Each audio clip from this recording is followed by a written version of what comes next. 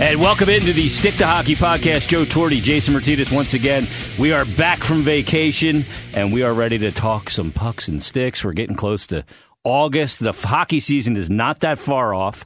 I believe we are, less than 69 days away from when the Flyers kick off the season, October 4th. Where do they start? In San Jose at 10:30? Yeah, is it San Jose? They're somewhere in California. I thought maybe it was L.A., but I think L.A. was last year. San Jose. It is San Jose this year. Yeah. Yep. So they'll start the season coming up on October 4th. We're getting closer and closer. There was actually some news around the NHL with Andrei Markov today, who played 900-plus games in Montreal and looks like he's going to be heading to the KAHL. But today what we're going to do, Joe, is we're going to have some fun. Here's the ways to get in touch with us real quick.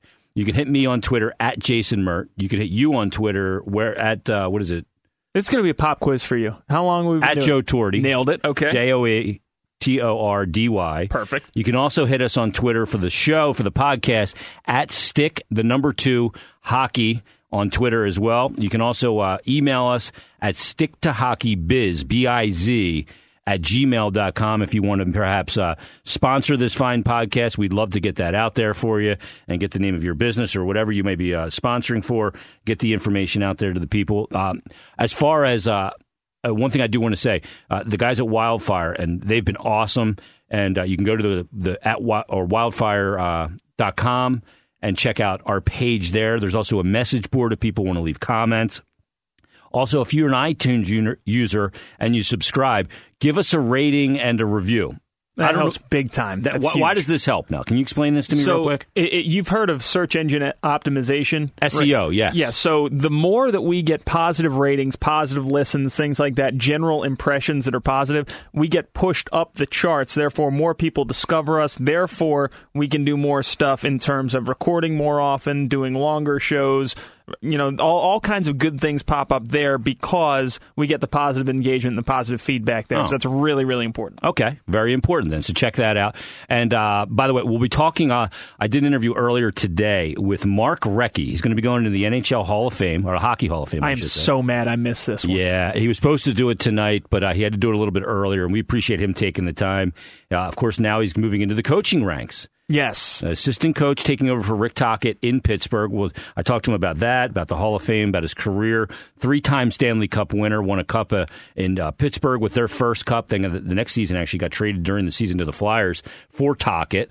Won a 2006 cup with those Carolina Hurricanes. And he was actually a rental that year. Right, yeah. Went on to win a cup, and then won a cup in his last season in 2011 with the Bruins. 22 NHL seasons. We'll get into all the particulars with him real quick. Just looking at his numbers, 1,652 NHL games, 577 goals, 956 assists, 1,533 points. For a guy that's 5'10", and played in an era where there was a lot of big bodies and a lot of big guys out there crashing into you, making your life difficult. It's unbelievable. And unbelievably healthy that he stayed throughout his career. So you think about guys in the league, you group guys together, right? It's always Gretzky and Lemieux and Jagr and Orr, and you lump those guys together. Yeah. Recchi's not far from that second tier of guys all time historically, not necessarily looking at back in the 20s and the 30s with the Montreal Canadiens and everything like that. But when you look at what he's done in terms of winning, in terms of putting up points, like you said, his size, Mark Recchi's one of the guys who I think that a lot of people forget how good he was unless you go back and look at those numbers. Yeah, well, think about this. 3 times he had over 100 points in a season. 113 in 90-91 with the Penguins. In that season, 78 games, 40 goals, 73 assists. For the Flyers in 1992-93. This is the Flyers' all-time record, by the way. 53 goals, 70 assists, 123 points in 84 games. Wow. The next season, 84 games, again, 107 points, 40 goals, and 67 assists. Albeit he was a -2 that year. But you look at the numbers are eye-popping. A 78-point and 80-point season in Montreal, 74 in Montreal. I mean, he's just put up numbers all throughout his career. Even his last 2 seasons. His second to last season in Boston, 43 points in 81 games. 81 games in 2010-11. He had 48 points, after playing 22 NHL seasons. Well, you pointed out, too, he's not a system player. Succeeded in Pittsburgh, succeeded in Philadelphia, Carolina, just continued to put up wherever he was. He's a really, really talented guy. Looking forward to hearing what he has to say, because I haven't heard this yet, so I'll be hearing this live with the people. All right, so one of the things we're going to do today, and we'll start right now, is get into some questions from the people via Twitter and either Stick to Hockey on Twitter or my Twitter page or your Twitter page. And let's start off with this one, Joe, because it's a good question. Steve Martini just tweeted this in. Is Nolan Patrick, that is, progressing slowly, or is he on pace for being a 100% for the preseason? Now, he did deal with, obviously, he had the hernia surgery to fix the hernia that kind of bothered him all last year that went undiagnosed. He had it back on, I believe, June 13th prior to the draft is when he had the surgery. And then he just had the situation last week where he couldn't get on the ice because he had a facial infection. Wait, an infected face? Yes, he had to have a boil apparently lanced off his face. I can't imagine what that felt like. But they held him out. He's fine now. He does not have any lingering issues now. He will be 100% for training camp. He will be getting on the ice here over the next couple of weeks and skating and getting ready for camp. And when the guys get ready before camp, I'm sure he'll be on the ice as well. I fully intend and believe that he will be a 100% go for training camp, and that not only that, he will make this team without question. There's no doubt in my mind that he's on this roster when the season starts. Mine either, but I have to ask this question. What is going on with the NHL and injuries the last couple of years? Because you're not seeing the same, the broken legs are there, the torn ACLs or whatever.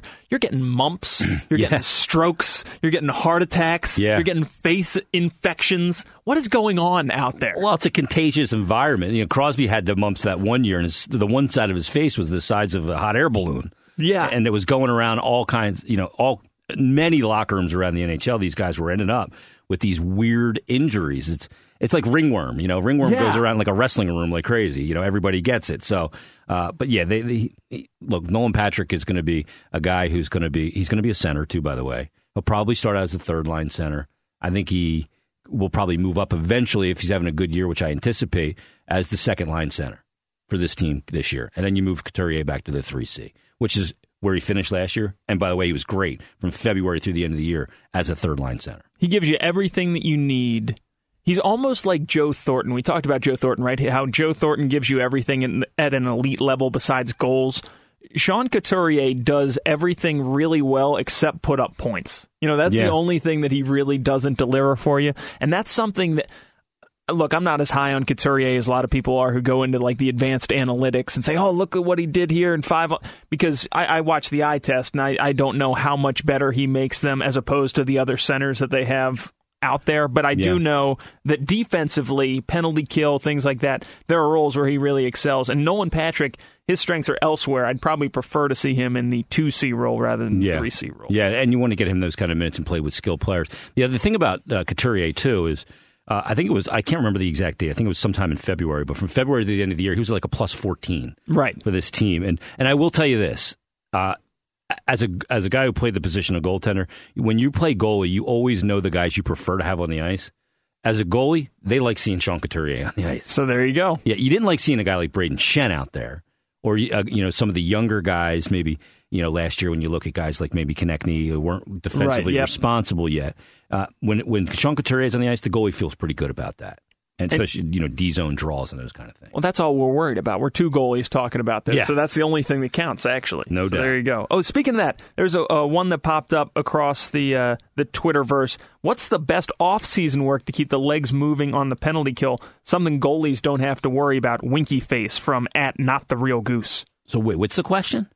Off-season workout to keep the legs moving on the penalty kill. And he said goalies don't need to worry about keeping the legs moving on the penalty kill. Well, the goalies, look, the goalie's got to be extremely conditioned for those situations, obviously. But for the players to keep the legs kind of the best workout, I mean, you got to do squats, you got to run, and you got to skate. I would think, you're just going to keep skating. You're not going to play at game speed. Game conditioning comes from playing in games. But to be in the best condition, you're going to have to ride a stationary bike quite a bit, I'm sure. And, you got to keep the strength up in your legs. So I think that's certainly one. And from a mental standpoint, too, the other thing that's a little unconventional that some of my teams did was like long, advanced games of monkey in the middle, where the guy in the middle had no chance at ever getting it, but still had to chase around. Exactly. Yeah, it's the same thing on the penalty kill. So that's the inside tip, the real goose. There you go. All right, there we go. Sean Bonner tweeted in and said... wanted to get our kind of take on Johnny Hockey's comments about playing for the Flyers. And this isn't the first time he said something. He just signed the extension at last year out in Calgary during camp. He actually didn't report to camp on time. And obviously a South Jersey kid would love to play for his hometown team. I know people keep looking at this. This isn't something that's going to happen anytime in the very near future. It could happen at some point in his career. You just hope it doesn't happen when he's just at the end of the career to play a year or two in his hometown. Right, the retirement tour. Yeah. But this is totally overblown. It's complete. I totally agree. Thinking that there's some kind of connection in terms of him actually being on a roster in the next 2 or 3 years. Calgary... They're not trading him. They're not trading him. By the way, you ask him and you look at the rest of those quotes, he's a hero up there. He walks into gas stations and Quickie Marts and things like that, and everybody's recognizing him. He says they're great up there. Everybody loves hockey up there. Now, of course, would you like to play for the team that got you interested in, I don't know, playing hockey? Yeah, of course you would. You want to play for the hometown team. At least here you would want to do that, and obviously James Van Riemsdyk was able to do that, and there's been other guys from the area. I'd like to see him. I mean, at some point maybe there's a trade that is beneficial to both teams. I don't know, but I think it's a lot to do about nothing. Now, you talked about the extension, though. If the Flyers' timeline accelerates to the point where maybe you're trying to add Gaudreau to a Flyers team that's going in the right direction and get him with 2 years or something left on that contract, and Calgary's sliding the other way, I could see that a little bit, but not anytime soon. Yeah, it would have to be a win-win type trade. Right. Colin Thompson tweets in, this is a good question. With only 36 hours in the city of Toronto and 2 younger kids, neither into hockey yet, should he still make the time to take the kids to the Hockey Hall of Fame? We need to know how young. Babies in the Hockey Hall of Fame, that's a disaster. He's saying 2 younger, so maybe that's like 5 to 7 range. It's really cool because it'll be a good way to get them into hockey. There's a lot of interactive, really cool things to do at the Hall of Fame. You can do get in net, and there's this thing where they come down and they shoot on you, or there's things where you can shoot the puck to try and score, and it's really cool and interactive. Plus, the jerseys all look cool; they're colorful. Oh yeah, the history of the game. Yeah. I mean, walking around, it's almost like walking around Cooperstown. You've been in the Hockey Hall of Fame? I have. Yeah, it's awesome. I was up there when I was in goalie school, actually. But you walk around there, and you can almost feel like the ghosts around there, can't you? Like the history of the game. Yeah. It almost smells different, and it's pretty cool. It's worth it. Colin, I'd say if you have time, 36 hours, I would find 2 of them to go to the Hockey Hall of Fame. Absolutely. If anybody, by the way, we're on Periscope here too, through my Twitter handle. I don't know how that works, but if any of you guys on Periscope have a question, certainly we'll answer those as well. We're going to get to Mark Recchi coming up in a couple of minutes. Do you got another question, Joe? Yeah, I do have one. This will come to Stick to Hockey, the Twitter handle? Yeah, this is from the Stick to Hockey Twitter handle, and it's probably the most important one. It's from Aaron Stank. He says, when will episode 5 of this podcast be available? Well, it's right now. You're going to be able to listen to it right now. But no. In all honesty, we're trying to hone in as much as we can with our schedules. We're doing everything that we can to get them out on Tuesday or Wednesday. Yeah. But this is going to be a rare Thursday release. But Tuesday, Wednesday, look out for our podcast on a week-to-week basis. And when we get into the season, we are talking about doing more than one a week, and we'll get into that as the season goes. We have to see kind of how the schedule lays out, because I do games, you do games, and we'll figure all that out. But we're hoping during the season to do 2 a week every week. And obviously once the season starts, we'll be able to get a lot of guests too. Being down at the building around guys, be able to tape some interviews and talk to guys to get set up to do interviews for the podcast as well. So we're certainly going to do that as well. One more thing before we wrap up this Q&A, I want to add a question for the listening audience. You and I have been going over this, what episodes we're going to do and what we're going to tackle coming up. Yeah. And we started to flesh some of the stuff out, but if there are episodes that you'd prefer to hear sooner rather than later, just an idea, some of the things that we're chewing on, we're trying to have one that's focused on broadcasting hockey on TV and on the radio. Yep. Talking to everybody who's involved with that in terms of play-by-play analysts. We can get some producers in here. Yep. How do you tell the stories? That's one that we're looking at. We've talked about doing equipment, player equipment, goalie equipment. I can't wait for that. Yeah. That's going to be really cool. Obviously, we can do a big whip around, more broad around the NHL. That we've talked about doing all of these things. If any of these or something completely different is more interesting to you guys, let us know, and we'll try to get that out for you sooner rather than later. Here's a couple of things that I know we are going to tackle coming up. Certainly in August, like late August, 3rd or 4th week of August, we're going to do the power rankings. I do the power rankings on Twitter every year. I'm going to put together, 31 to 1, the power rankings of the NHL as I see it, and certainly we can debate those with the listeners. Also going to do, and I think we should do this maybe next week or the week after, we're we're going to get into some fantasy. Nice. And because I know a lot of people are starting to get into fantasy hockey, and we're going to go through rankings of players and who's where and where the value is going to be and guys that are coming up. And I mean, like predicting Connor McDavid and Sidney Crosby and those guys, Line A and Austin Matthews and some of these younger guys is easy.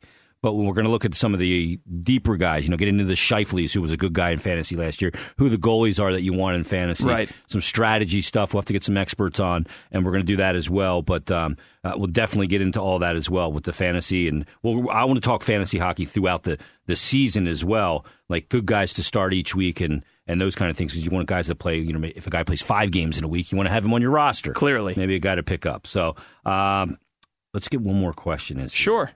Who, Kevin Yeager tweets in, or Yeager, I'm not sure how you say it. Who could be the out-of-nowhere player to make the team for the Flyers this year? Very Flyers hockey-centric podcast this week. But who could be an out-of-nowhere player to make the team? I don't know if you would consider, it depends, I don't know what your kind of perception of that is, but for maybe Oscar Lindblom could be that guy. Well, but what about a guy like Philip Myers, right? Yeah, that's another one. So there's one. We're talking about all of these guys ready. Who are slam dunks, Sanheim and Moran and all these guys. Myers is a guy that they're really, really excited about here in developmental camp. So if he continues to progress at the rate that he is, he could potentially leapfrog 1 or 2 of those guys, be a surprise, and knock one of them out of the roster spot. What he could also do is set it up that one of those guys is expendable. Right. That you could trade either Hag or Morin or whoever it might be. I don't think you trade Sanheim. No, probably not. And I would not trade Myers. He was just a gem find that they got that developed and has been developing at a great pace for this team. So, it's going to be interesting to see how many rookies they decide to put on this team this year. It's one of the you got to figure Nolan Patrick is a lock. You got to figure Oscar Lindblom is pretty close. He's going to get every opportunity to prove it, right? And then on defense, at least 2. If you just want to go chalk, you go Morin and Hag, and Sanheim might be the guy called up. But now in light of some of the stuff I've read, and I saw what Craig Button had to say about Philip Myers, this guy's NHL ready right now. You could start this year with 6 rookies on the team. I think Chicago started last year with 7, right? And they were the top seed in the Western Conference. So this is a young man's game. It's getting to be a young, fast man's game. Let's go. Yeah, it's young, speed, and skill. Let's go. No doubt. Get these guys up here. But let's hear from Mark Recchi right now. Getting to talk to Mark Recchi, very cool, because he played for the Flyers in a couple of different stints, was part of that crazy 8s line along with Eric Lindros, also a part of 3 cup-winning teams with 3 different teams, Pittsburgh, Carolina, and the Boston Bruins, in a great career. So let's talk to Mark Recchi right now. Mark joins us here on the Stick to Hockey podcast. Mark, how are you today? I'm doing great, thanks. Well, first and foremost, congratulations. You're now in the NHL coaching ranks. What went into that decision to get into coaching? Was it something you kind of envisioned you doing post your playing career? Yeah, actually, no, I didn't have any envision at all. It just kind of happened quick. Obviously, my great friend Rick Tocchet got the opportunity to be the head coach in Arizona, and deservingly so. And he jumped on board there, and there was an opening here, and the Penguins asked me if I'd be interested in jumping in that. I was more on the management side, development side, player development, and getting more into the management side. But, the more I thought about it, the more excited I got, and to work with Mike Sullivan and Sergei Gonchar and Jacques Martin, it'll be a lot of fun for me. When you go into a situation that you're going into in Pittsburgh, back-to-back cups, obviously the best player in the world over the last decade in Sidney Crosby, and obviously you have Evgeny Malkin, and you have some real great core players there, and things have gone well over the last couple of seasons. Is it sort of a daunting expectation to live up to when you're going into a team that's won back-to-back cups? Yeah, it is. But it's, the drive that these players have is incredible, and the leadership with Crosby and Malkin and Letang and guys like that, to just name a few, that their leadership, they're competitive guys. They want to win. They want to win all the time, and that's the reason why they've won 3 cups together. And hopefully there's more in the future. But it's never going to be easy. It's a long haul. It's a long year. It's a lot of things. You face a lot of adversity. So I'm just going to come in and try and help as much as I can. And I have a pretty good feel for our dressing room. So hopefully it'll be a seamless fit. As a guy who played against Crosby and a guy who has played. You played with some of the best players that have ever laced up the skates. Mario Lemieux. You played with Eric Lindros, obviously, and played against and with a lot of the greatest players. What is it about Crosby that has him at the top right now in the NHL and has for a decade of being the best player? He's so good along the walls. He's such a skilled player and thinks the game so well. But in your mind, kind of what is it about Crosby that just makes him so great? Well, he's probably one of the most fit players in the league. He really pays attention to every detail on and off the ice. He tries to get better. He works on things every day. He goes out early, stays on later. He's always working on stuff, and that type of thing is, you just can't. That's inbred in him. He wants to be the best, and he wants to continue to be the best. And when you have that type of competitive nature and that type of drive, it's no wonder where he is right now. Well, it's been quite the offseason for you. You're not only going to start your coaching career, but you also got the call from Lanny McDonald in the Hockey Hall of Fame. You're heading to the promised land for all hockey players. You won cups. That's obviously the biggest thing you can do as a player, but as a legacy, getting enshrined into the Hockey Hall of Fame is pretty much the top of the mountain. What was that moment like when you got the phone call and found out in your fourth year of eligibility that you'd be going to the Hockey Hall of Fame? I was actually shocked. I was, I didn't know what to expect. Your name's out there, but I didn't know what to expect, and I didn't want to get over, thinking, maybe this is the year. I just wanted to, hopefully got that call and just kind of wait and see. And I was very fortunate I did, and it was great to get it from Lanny. Lanny, great admiration for him, and it was great to get the call from him and the other players that I'm going in with. And I can't tell you how excited I am, and, I look forward to that weekend in November. When you started this journey back in junior, I think you had a year where you had like 154 points for Kamloops, and then you end up in the NHL. You're a 5'10" guy. And let's face it, you're playing in the league at that time, Mark, where there's a lot of big guys that were using their bodies to make things very difficult for guys your size. Could you have envisioned that you would have a career that would end up with 1,652 NHL games? No, absolutely not. I mean, I was hoping just to make it, number one, and number two, if I could get 5 or 6 years, that would have been incredible. But to end up playing 22 years is, beyond my imagination, and I'm sure a lot of people's as well. So. When you look at the success of your career, you were a guy that was able to stay healthy. And like I alluded to, your size, you weren't the biggest guy in the world, although, very, very tough and a hard guy to move off the puck, great center of gravity. What was it that you took care of your body in a way that you managed to prevent the big injuries? Yeah, a lot of that's, obviously you got to be lucky to avoid those big ones. You got to take care of your body. You got to be in shape. Conditioning was a big part of my, my summers, and I wanted to make sure I was always ready and always in tip-top shape and getting the stuff that I needed to be done, and just stuff like that. And good red wine too probably didn't help over the years, so it was good. The ultimate cure or elixir, if you will. Yeah. Let's talk about your 91-92 season in Pittsburgh. You end up winning a cup there with Mario Lemieux. Talk about playing with a player like Mario, who was just, at that time, with that size and that skill, was just a freak of nature. Well, it's incredible. I mean, that like you said, that size and the skill level at that size is incredible. I mean, he's a lot. He could absolutely fly too, and it didn't look like he was skating fast, but when you try and catch up to him, forget it. So, but his IQ obviously, and he went through a lot as a player, but he always found a way to come back and be the top player and one of the top players in the world, and to get an opportunity to play with them was incredible, and then play for him as well. So it was good. Yeah, and then you end up working for him as the owner of the Penguins, as a coach there as well. After that season, you spent some time in Pittsburgh the next year, but you ultimately ended up getting traded to the Flyers. The cross-state rival, if you will, and you had a lot of success here. Matter of fact, you had your best statistical NHL season as a member of the Flyers, and it's still the top single-season scoring record for this organization. You ended up playing 84 games that year, 53 goals, 70 assists, 123 points. You eclipsed the century mark more than a couple times in your career. Was that a season where just everything kind of clicked for you, and you had the right line mates and things just kind of were working out in your best interest?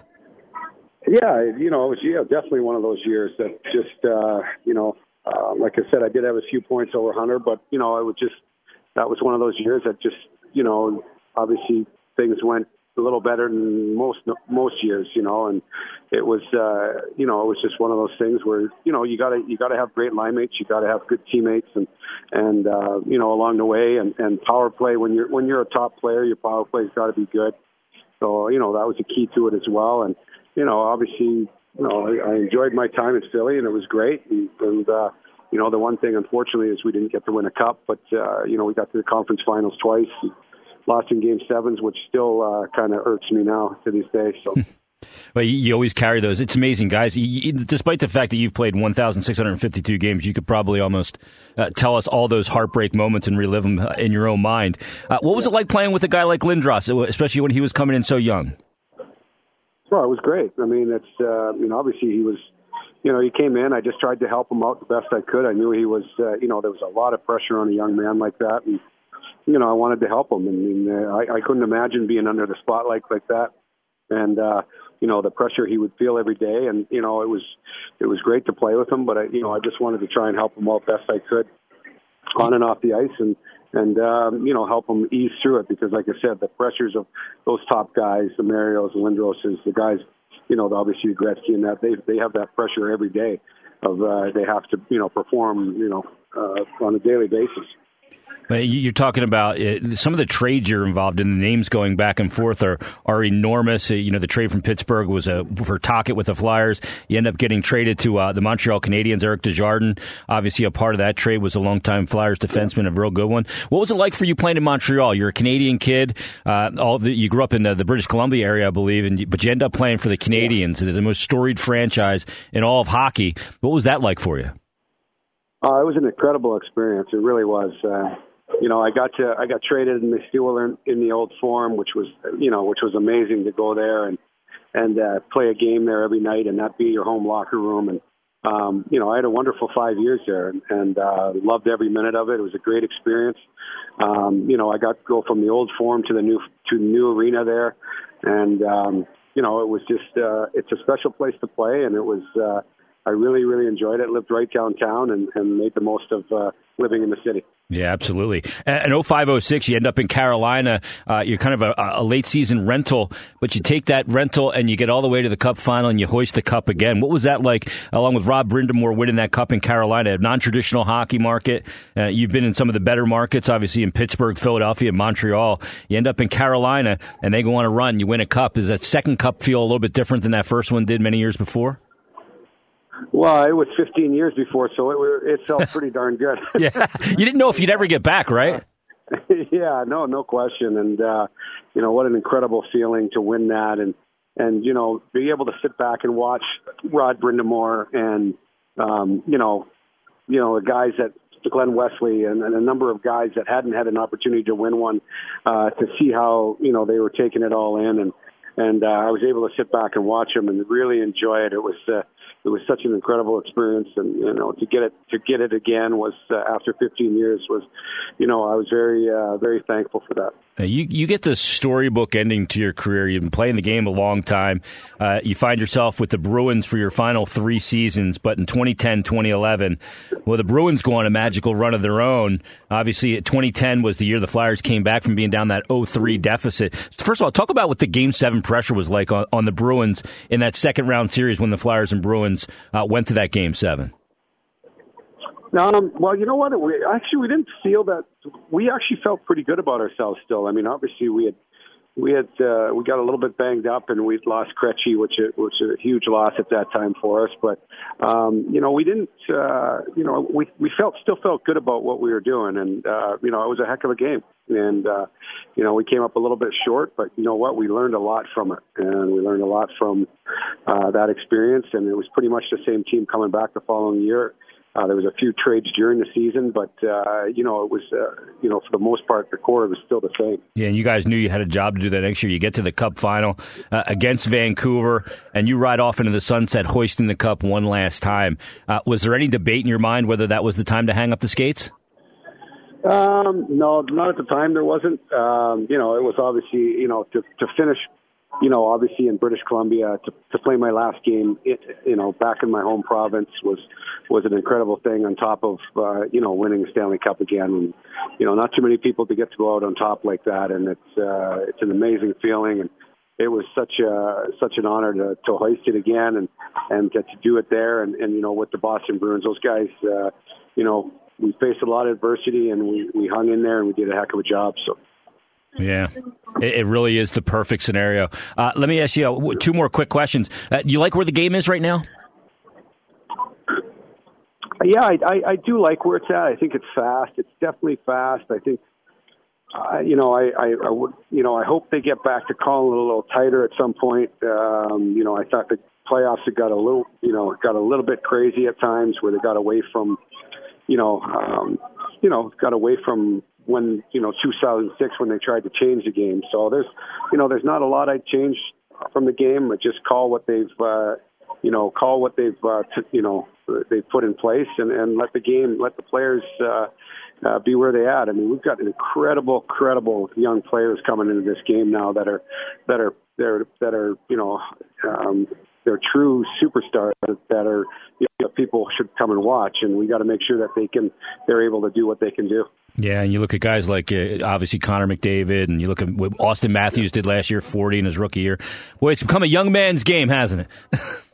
Yeah, it sure has, and which is which is fine. There's still some old guys hanging on, and they're doing a great job. If they're smart enough and they can skate well enough, you're still smart. You can still hang on. So it's good. Well, hey, Mark, man, we appreciate the time. Best of luck coming up this season in your new endeavor as an assistant coach with the Pittsburgh Penguins. And really, congratulations from everybody here in Philadelphia on the Hockey Hall of Fame. And well-deserved. I mean, your numbers are eye-popping. Yeah, 1,533 points in 1,652 games. Deserved, and we're going to be looking forward to the ceremony coming up, I guess, in November. And who's going to induct you in? Who will do your introduction? Did you figure that out yet? I'm not sure. I don't know. I'm not sure yet. So, what about Bundy? Would he be a good guy to do that for you? Yeah, Bundy would always be a good guy. It'd be good for the comic relief, if nothing else. Yeah, exactly. So it's awesome. Awesome. Hey, Mark, we appreciate the time, and good luck coming up this season. Thanks very much. I really appreciate it. Thank you. There he is, Mark Recchi on the Stick to Hockey podcast, and we appreciate him joining us. Hockey Hall of Famer going in this November in a great class, recollecting about when Lanny McDonald gave him the great news and that he's going to be entering the Hockey Hall of Fame, and his numbers are off the charts and certainly deserved to be in the Hockey Hall. Is Mark Recchi, and we appreciate him dropping by the Stick to Hockey podcast. A couple things, Joe, a couple news and notes. Sure. Mikko Zibanejad has agreed to a 5-year contract with the New York Rangers, a AAV of $5.35 million. Now, he's a 24-year-old player. I think he had to avoid arbitration here. He will be there. They sent Stepan to Arizona. Right. So Zibanejad, now the number 1 C for the Rags. Do you like this deal? Well, he's a good player. He is a good... So here's the thing. I was talking to a Rangers fan when this deal happened, and he's a big Stepan fan. And I said, what do you think of the deal? And he said it's a home run for the Rangers because of the money for Zibanejad. Mm-hmm. Now that the money's just about the same, right? It's like an $800,000 difference between Stepan and Zibanejad now. I don't know. Like, with what he gives you versus what Stepan gave you, to me, that was just like a hand-in-glove fit. So now I'm thinking I might not like the deal when you consider not just the term, but also the money. I thought if you were able to land him for the high 4s, maybe low 5s, that would have been really good. But I don't know. I'm not a big fan. What do you think? Well, look, it's not a great top-line center. It's not an elite one around the NHL, but it's not a bad deal. It's not a bad AAV hit. So I'd be fine with it. If I were a Ranger fan, I would not have a problem with that. But I just worry about the Rangers in general. Their cupboard is so bare. They've traded so many first-round picks. I just don't know how that they can keep this going. And you look at as far as they're going to go is how far the goalie's going to take them. And I don't know what Hank has left. Well, they have Pavlik now, too, right? Yeah, so you're trying to preserve him as much as you can. You got Shattenkirk, who's the top defenseman on the market. I don't know. Yeah, they're a team that could take a step backwards, in my opinion. Also, Brian Dumoulin signs with the Penguins. What did he get? 4.1? Is that the AAV on this contract? Yes, that's what I saw. And he's basically penciled in to be Chris Letang's partner for the remainder of Letang's career. What do you think of this deal? Because I think this is a great deal. He got paid. I think he got paid good for the player that he is, but I think this is a good deal for the Penguins. It is a good deal for the Penguins, especially considering where the two sides started. When you saw the arbitration sides, and it's pretty rare that you see both sides get leaked, the Penguins offered $1.9 million. Yeah, that was absurd. And Dumoulin asked for $4.3. So I'm thinking, if they're that far apart, nothing's happening. And Brian Dumoulin, when you looked at the minutes that he played, everybody wants to point at the offense and what he doesn't do. No. He's playing big-time Stanley Cup playoff minutes with a broken hand. I thought that he was an impact defenseman. He looked, for most of the playoffs, to be their best defenseman in the absence of Letang. I thought it was a killer deal. For Dumoulin, you got to be happy, too, because you got most of what you were asking for, and it's a 6-year stable contract as well. I like this signing. Well, let me ask you this. Yeah. Let's stay on the Penguins for a second here. They lose Rick Tocchet. He's an assistant coach, and he was a great assistant coach for that team. Players really respected him. He's the good cop, right? He leaves. Recchi comes in. Okay. Can we come to an agreement that the Pittsburgh Penguins cannot win a third cup in a row? We cannot come to agreement. We can't come to agreement on this. You and I cannot. Okay. Why? You think a team can, in this day and age, winning back-to-back is insanely difficult. So hard. It hadn't happened in the NHL since the Red Wings did it in 97 and 98. Right. And the Penguins do it this year. Couple that, they do it in a year with the World Cup of Hockey. Yep. Where the star players, Crosby, Malkin, those guys all played a lot of hockey. Sure. They've played 87, Sidney Crosby's played 87 playoff games in his career. It's another season. How can a team go through the grind of an NHL season again, with the bullseye on them again, and win another Stanley Cup next year? I can't buy it any way, shape, or form. If I'm going to Vegas, it's the biggest shoebox bet in the world. Okay. Well, to put my money that they will not win the Cup. Well, I mean, first of all, you're not going out on a huge limb by saying that a team's not going to three-peat. But let me say this, right? This time last year, everyone was saying, what is a Jake Gensel?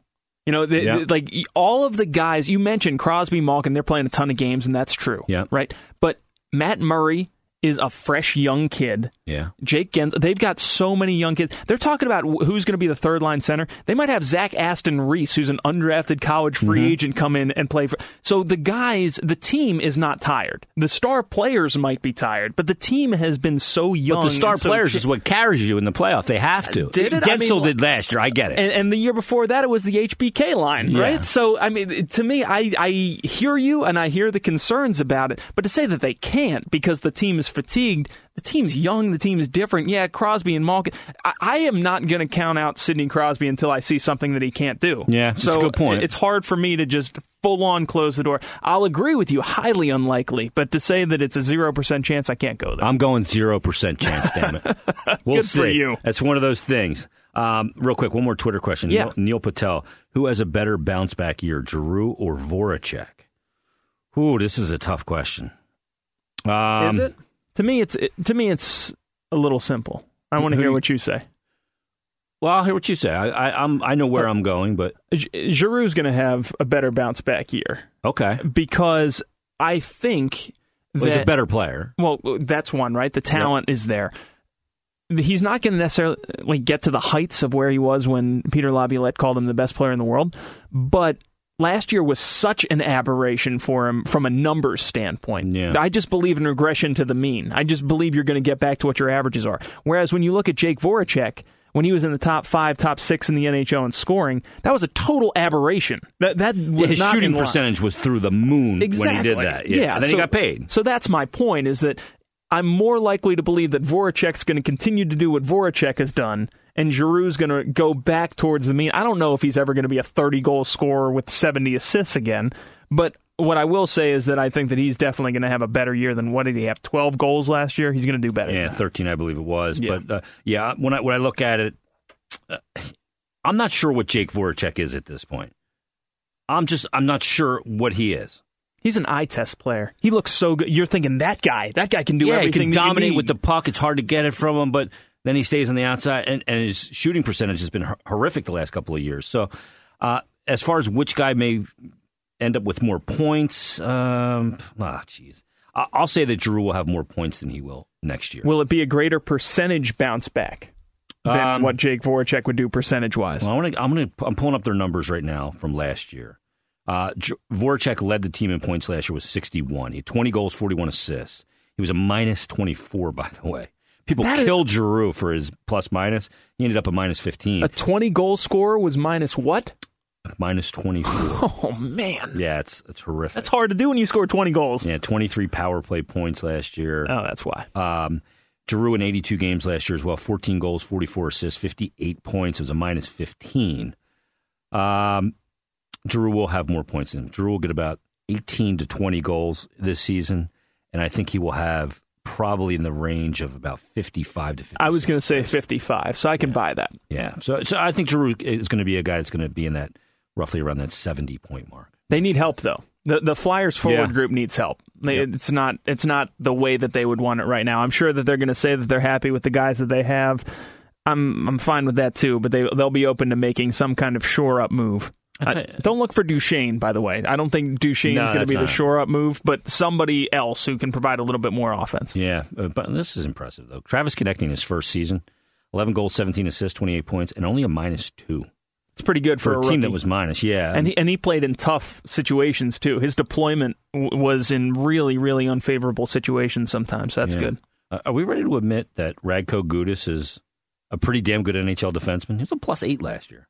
We have to be, right? Yeah. We were sold when the move was made and he got traded for that he was just the goon. And you know what I mean? And he could shoot the lunkhead that could just lay the lumber down on people. He really has surprised me. He's a good player. He's been their best defenseman consistently over the last 3 years, has he not? Yeah, and he's the kind of guy you need, one of those kind of guys on your team. No doubt about it. I mean, by the way, I know that Provorov had his really good year last year, and I know Gostisbehere took over the league as a rookie. Yeah. But over the last 3 years, consistently, it's been Radko. Yeah, no doubt. Hey, real quick, one last quick thing before we wrap up episode 5. It was around what was the time of year when they were coming up to the draft, and it was free agency, when the draft and free agency weekend for the NHL. A lot of people were asking me on Twitter about Anthony Stolarz, and I was just being honest with my opinion that he's a guy that's not a top prospect for them as a goalie, and he's got some things he needs to work on. And all of a sudden on Twitter, I saw that I popped up that he followed me.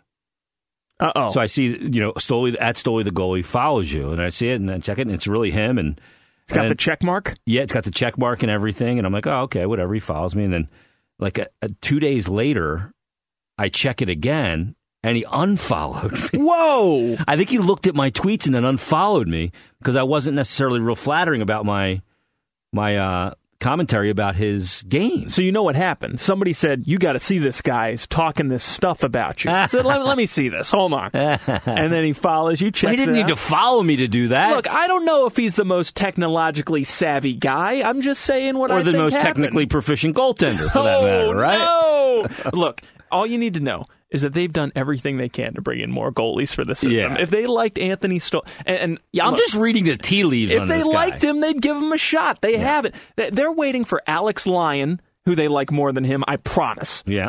Carter Hart, they like a lot more than him as a prospect. And Felix Sandstrom, they like a lot more than him, too. It's not an indictment of the guy, and I know that he's big, and we're interested in that. But look, they just don't like him. Yeah. They see him a lot more than we do. They don't like him. If it's going to happen for him, it's going to happen somewhere else. That's basically the way I look at it. Well, I'm sorry that you lost a Twitter follower. That's devastating. What are you going to do? It's not the first or the last. All right, that's going to put a wrap on episode number 5. Yes. Cinco. Episode 5 of the Stick to Hockey podcast. Again, hit us up on Twitter. Follow us on Twitter at Stick to Hockey, at Joe Tordy, JoeTordy, at Jason Mert. We're going to do another episode next week. Who are we going to have on next week? I don't even know who we should get. Maybe we'll ask the people that right now. Hit us on Twitter. Tell us what guests you want to hear from. I got a couple of ideas. I am going to get Giroux on. Yep. He's at a golf tournament this week, so I did not get him for this week, and still want to talk to Danny Briere as well. So we'll get in touch with those guys. But if you got some guys or guests that you want us to hear from here on the Stick to Hockey podcast, let us know as well. All right, that's going to wrap on this week. We will be back with you next week. It is Stick to Hockey podcast. Yes, Joe, good job today. Yeah, you too, Jay. I'll catch you next time. Until then, though, stick to hockey. I can do that.